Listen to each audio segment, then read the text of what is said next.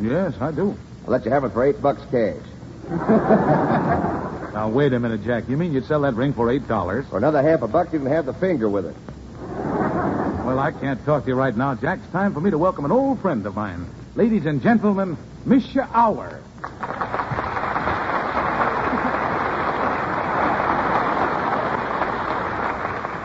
Good evening, my bublichki and my bublichkis, that's us. Or as we say in old Russia, hi, y'all. Welcome to the Screen Guild show, Misha. You know, you look happy. Is it because you're here tonight? Da. You're looking wonderful, too, Misha. You must be feeling all right. Da. Now, wait a minute. What is it you're saying? Da. Da. In Russian, that means yes. You understand? Da. How do you like that? I was speaking Russian when I was 3 months old and didn't even know it.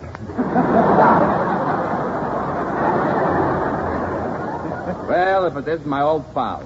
How are you, Jake? It's Jack, not Jake. I'm looking at you in Russian. Well, anyway, Miss, it's really a pleasure to see you again. Oh, it's fine to see you too, Jack. And you're looking wonderful. You put on a little weight, didn't you? Put on a little weight, huh?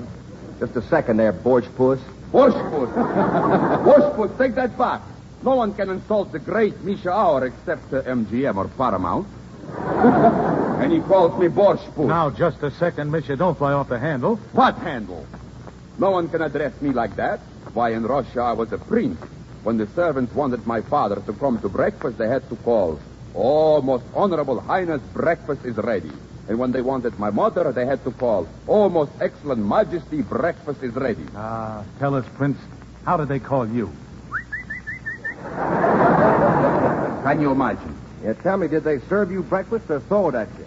Laugh if you will. But they didn't address me that way long. I demanded more respect, and I got it. Really? Then how did they call you? Sir? Life in Russia was wonderful. Until my father met with an awful accident because of daylight saving. What happened? He forgot to set his time bomb back. Oh, now that's too bad. Ah, poor Papa. He was so kind and gentle. That was the first time I ever saw him blow up. The next day I had to escape from Russia, so I left everything behind me and jumped into the Red Sea. Wait a minute. The Red Sea is 2,000 miles from Russia. When I jumped. But my troubles were just starting. There I was in the icy water. Whirlpools pulled at me from all sides, but I overcame them. I fought against the onrushing current. Suddenly, a black wall loomed up in front of me, and I was swept towards it. Well, for heaven's sake, man, what did you do? I swam right over the dam.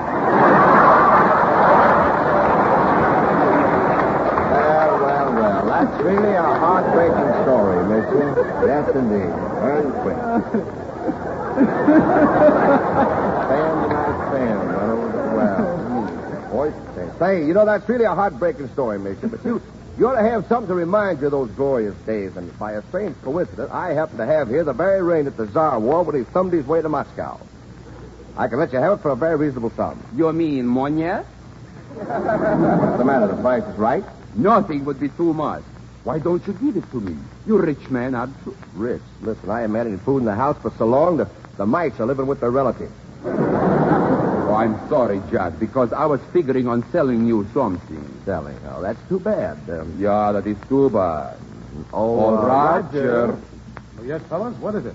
Jack was just showing me this beautiful ring. I want to buy it, but Jack insists that you get first preference. Well, I really don't think I want the ring. Personally, I hope you don't buy it.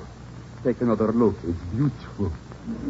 Well, all right. Do you mind if I take it off your finger, Jack? Well, not at all. It's on pretty tight. Here, wait a minute, will you? You'll never get that ring off by sliding it. It takes a big jerk to get it off. Okay, you do it. Go ahead, Jake. Take off the ring. Never mind. I'm no dope. I wouldn't buy an old piece of junk like that. Oh, well, listen, Roger, this ring is brand new. Great. An idea is knocking on my head. We'll sell the ring to Billy Burke when she gets here. Well, you can try, boys, but Billy Burke doesn't buy anything but antiques. Look, all of a sudden, the ring aged. Okay, boys. You take it over in the corner and let it get a little older. In the meantime, I'll put on blackface, try to do a number that Burt Williams made famous. Oscar, if you please. Great moments come to every man. situation where he counting a stain for fame that folks are claiming in the very mention of his name. Now the circus played out town one day. The three Bengal tigers got away. The manager looked right at me. Said here's opportunity. Somebody's got to get them cats. Somebody's got to go. The tiger man, he's sick in bed. Put on your hat and coat each day. Not a man that brings them back alive. A hero is going to be.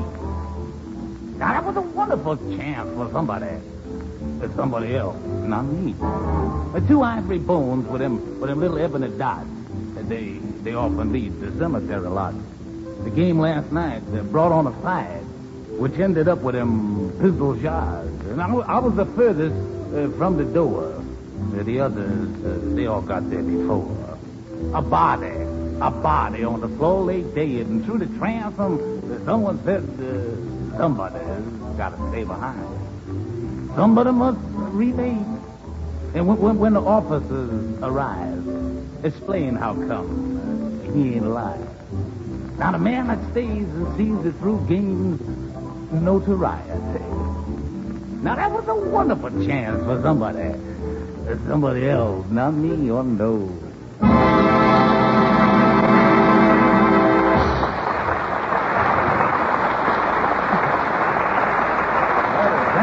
Thank you very, very much. Oh, Roger, that was really a swell old number. Just a minute, Roger. Rod, just a second. There's a mosquito on your face. Steady now, I'll get him. Ouch! I got him. Well, thanks, but the mosquito would have done less damage. Well, maybe that one mosquito would, Rod, but if we let him get away, he'd soon be back with all his friends, and then you'd really be in trouble. You know, this is the time of the year when various insect pests start working in relays to make your life miserable. The moths are getting ready to ruin any winter woolens that might not have been stored away, and the flies are pretty busy, too. So, ladies and gentlemen, to help you destroy these insects, we'd like to remind you of another good Gulf product. Gulf Spray Insect Killer. A Gulf Spray is an extra-strength insect killer that contains as much as 40% more pyrethrum, or killing ingredient. Yet Gulf Spray is so highly refined that it's always pleasant to use. It won't leave a telltale odor, it never spots or stains, and it's so safe you can even spray it around baby's crib. You can get Gulf Spray at your favorite store or good Gulf dealers for only 25 cents a pint. For real protection against insects, be sure you buy extra-strength Gulf Spray Insect Killer.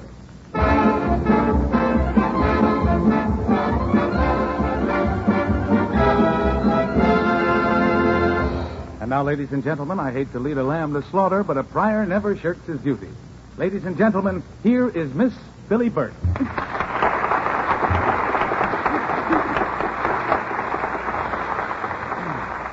Miss Burke, the Screen Guild welcomes you. Oh, thank you. That was a beautiful introduction, and it's so nice to see you again, Mr. Gulf. You've got the name wrong, Miss Burke. I'm Roger Pryor. Oh, Roger Pryor. Oh, well, you know, I was in a picture once with a boy named Roger Pryor. Yeah, that was me. Oh, you know him. Well, I wonder what he's doing now. Yes, so do I. Oh, now look, Miss Burke. Oh, well, don't be so formal, Miss Burke, indeed. You might call me Bertie. Or better than that, why don't you call me Esmeralda? Nobody does. Well, what's the matter with Billy? Billy who? Billy Burt. Oh, you know, I heard she broke her leg. Poor dear, I hope they don't have to shoot her. Look, Miss Burke, you happen to be Billy Burke, and you happen to have a broken leg. Oh, really? How am I doing? Well, you're looking fine, Miss Burke, but it must be quite an inconvenience to have a broken leg. Well, I can't walk downstairs, if that's what you mean. But I don't care. It's much more fun sliding down the banisters.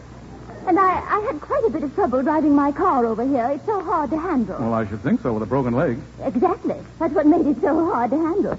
But I figured it out. I had one hand on the gas and one hand on the clutch, and I signaled the turns with my good leg. Well, now that's what I call figuring, Billy. But why don't you get a chauffeur? Oh, I have one. His name is Ethelbert. I make him stand on the corners and some when I drive by.